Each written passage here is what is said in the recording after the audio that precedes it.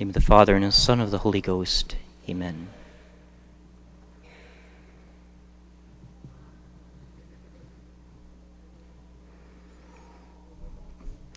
Do we still live in a day and an age when a Catholic should raise a large family? I go back one more time to the subject of the family. That's a big question. Should we still raise large families today? After all, you read a gospel like today's gospel, you might be living in the end times. And our Lord says, woe to those with child in those days. It may make us fear. Besides that, we see how the last couple weeks God has taken a couple of our little ones here. It may make parents afraid to have more children. Besides that, a whole lot of other fears. Fears about health, fears about finances, fears about what others think, pressure from society to do the contrary, pressure maybe from family, friends, workplace. All these kind of things may cause parents to think it's not wise to raise a large family today. But I tell you, do not be afraid. Many of these fears are vain fears. Vain fears and vain worries about the future. They're simply what-ifs. I'd like to take them a little bit here.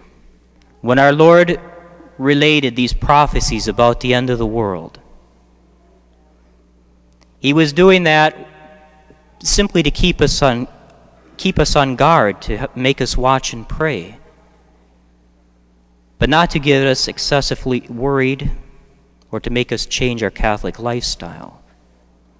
Our Lord did not say, I want you to have children except if you live in the last times. No, he said, the Church's teaching is you have children, period.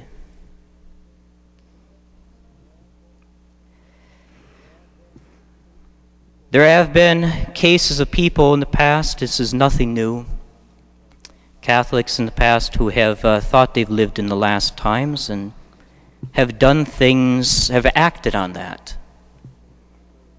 I don't know if I've related this story before, but there is a true story of a large extended Catholic family in this country, I think back in the 40s, who was convinced that they were living in the last days.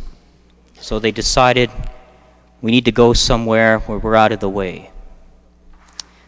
So they pulled up roots and they all left and settled in a remote valley in, I think it was Montana. A large extended family, so dozens of people. They made themselves pretty much self-sufficient. One of the sons even was ordained a priest and somehow went out there and was their priest, so they even had their spiritual needs taken care of. They had it all. They didn't need to have contact really with the world at all. Well, what happened? What happened was a number of years later, there was an earthquake in that region, and the epicenter was right in that valley where they had settled. Now, for the man of this family, the patriarch, you might say, of all of this family, for him that was like a clear sign from God, that God does not want us doing this. And so they went back. They went back to where they came from. They went back into the world, and they lived their normal lives. We live in the world, dear friends. We have to live in the world. But we're not supposed to be of the world, of its spirit. Do we live close to the end times? Who knows? Maybe, maybe not. Well, we know we're closer than we've ever been simply because time keeps going on. But parents, don't be afraid to raise a large family today. Now, it's true that God could take one of your children. God could take two of your children. But doesn't God have the right to do that? After all, aren't they really His children? He created them. He adopted them through the blood of His Son. And we all know that our true home is in heaven. That's always a possibility. God can take the children. That can't stop us. That's the end for which they were created, dear friends. So parents, don't let these kind of fears stop you from having children. I don't think it has. We've done 30 infant baptisms this year in this parish. I encourage you to continue walking that path, and God will bless you for it. A responsible parent is one who puts God and the teachings of the church first, above fears and selfishness. Be careful, though, not to excuse yourselves too easily from this duty. Limiting children is not a good in the eyes of the Catholic Church. Sometimes it's a necessity, but it's never a desirable good. If you're put in a situation where it becomes a necessity, please remember, abstinence or periodic abstinence are the only Catholic solutions, nothing else. Dear parents, if you think that you're in such a situation, a grave situation, where this would be justified, you need to talk to a priest before you take any kind of measures, because these are not just medical questions or financial questions, they're also moral questions. So please talk to a priest before you do anything on that level. But I'd like to repeat what I did a number of months ago and give some reasons for having a large family, because there are many reasons, many goods.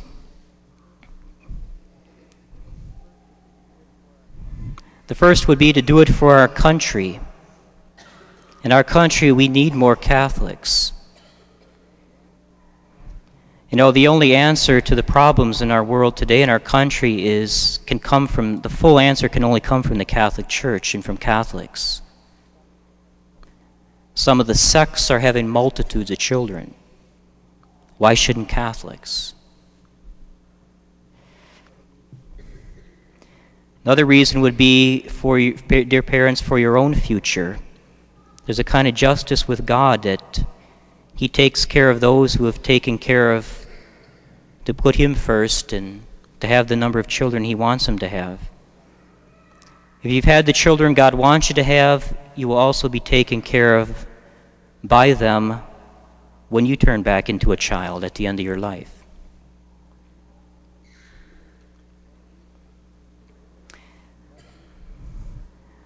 Another reason would be, remember, every child conceived is a kind of miracle. A miracle because you cooperate with God in creating life. And that's not just any kind of life, that's a life of a soul that is eternal. A life of a soul that is made to God's very image. A child who is meant to praise God for all eternity. That's what every child is. Children are also the good fruit of marriage. Each and every child is a kind of expression of your unselfish love. And it lasts forever, because each soul lasts forever.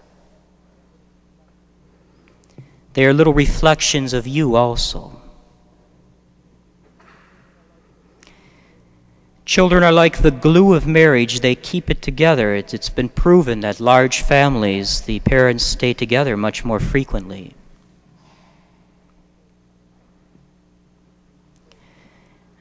Give you a brief quote here.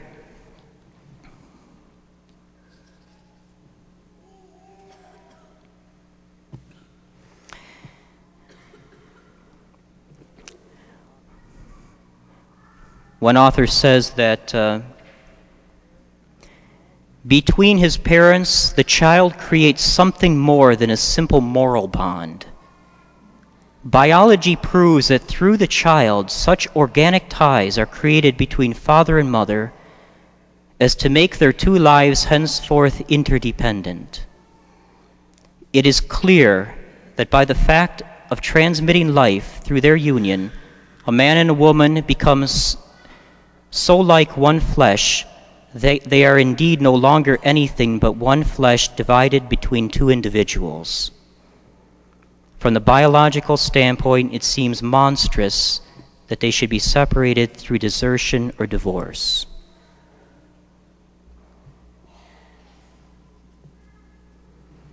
Children really do glue the family together. Of course, another reason for having a large family would be the fact that, normally speaking, we can support it in this country. You know, we're one of the wealthiest countries in the world, the higher standard of living. If we can't afford children, who can? And yet, look around in the third world countries, they have children. Most of them have children. Some of them don't know where their next meal is going to come from, but they have children. Well, if they can have children in those kind of situations, how much more can we? No, so what, dear friends? So what if your house isn't finished? Doesn't matter. Make it an ongoing project, a family project. It's a continual source of sacrifice and virtue for your youngsters.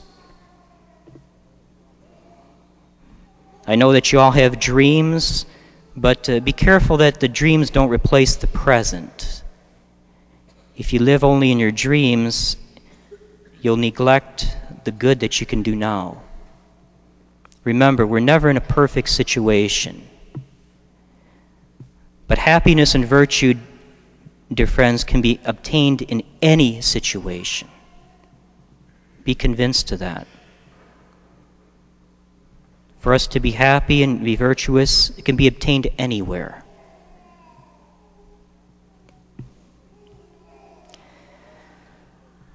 And God provides. God always provides for families.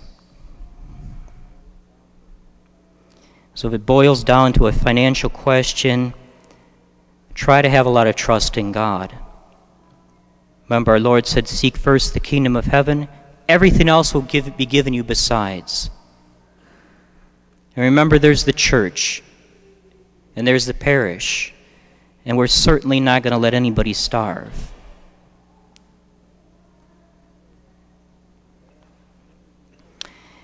And many of you know that you can receive even financial aid and help from large families. You get financial breaks for a large family.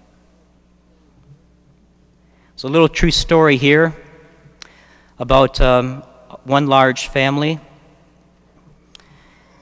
The mother of this family had been buying certain food goods from a salesman who was coming by the house, and he was giving her such a good deal that she couldn't turn it down. And he came another time and he sold her something a little bit different, and he didn't give her this discount, and she wondered why. He said, "Well, the company, you see, doesn't give school rates on these things, just on the other things." And she said, "School rates? This isn't a school, it's a family home." And the man's face, he flushed and he said, "Do you mean to tell me," he said, "that all these kids here are your own personal property? Why, madam, the neighbors told me you were running a children's summer school." And the lady, of course, said, "No, this is my home." And the man said, "Well, then you owe me 2 months, 2 months worth of reductions I've given you." Well, there are many things. There are many breaks you can get for a large family. So that should not be a huge question. There are always ways around that question, that problem. Another reason for large families is that children from large families tend to grow up more virtuous and responsible, more unselfish. Different temperaments and personalities would make up the large family tend to moderate each other. As one author put it, where differing personalities encounter one another and characters are forged through the friction and compromises which community life involves. It's very true.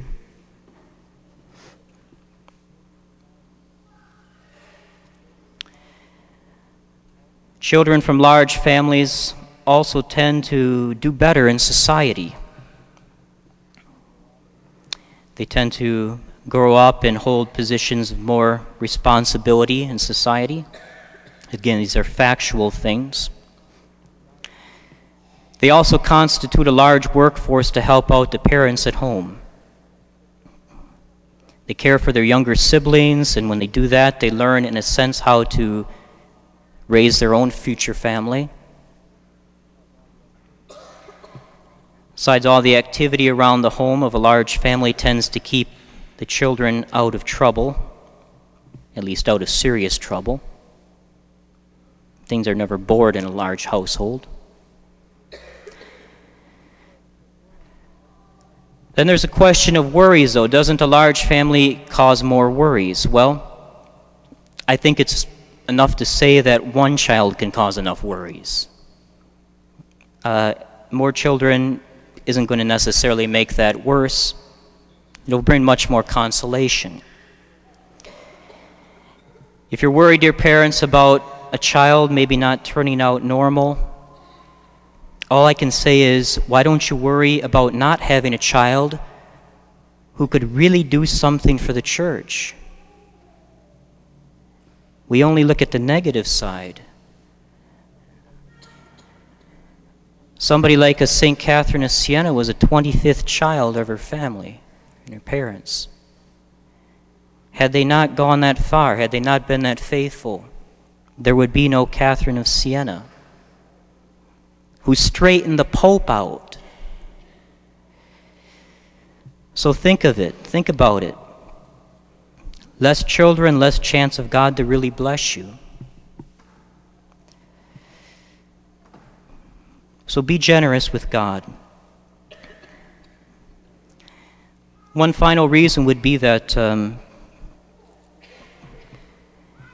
as one author put it, have one child and you are his slaves.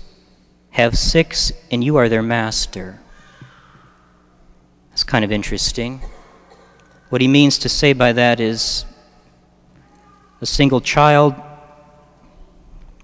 can often run a household. You have many children, there's no way that's going to happen. I'd like to conclude with a few words, once again from another author, about large families. He says, the glory of the family is its fertility. Let them unite their lives for the sake of a task. Let parents unite their lives for the sake of a task which transcends them. Let them bring into the world other human beings who will carry on the traditions which they themselves have received from their parents. Let it be the aim of their marriage to fashion an environment in which children may be born and grow up under the best conditions possible. Married life then takes on a nobility which exalts those who enter upon it. What is more magnificent than couples who devote their youth to bringing children into the world, to surrounding themselves with offspring, all of whom resemble them and yet differ from them because each has his own personality? What is nobler than such dedication to the stupendous work of fashioning human beings? Why then do so many find it hard to understand that husbands and wives should center their life upon their children, even though for them it means that the father must work hard and the mother be ready to give up for their sake 1,000 comforts and conveniences? What is a work of art in comparison with a child? Or a commercial enterprise in comparison with this creature who is a child who is made to the image of God? Some pretty good thoughts there. So, dear parents, I just encourage you to be generous with God in this domain. Look at the blessings rather than the difficulties, because they are always more numerous. Father, and the Son, and the Holy Ghost. Amen.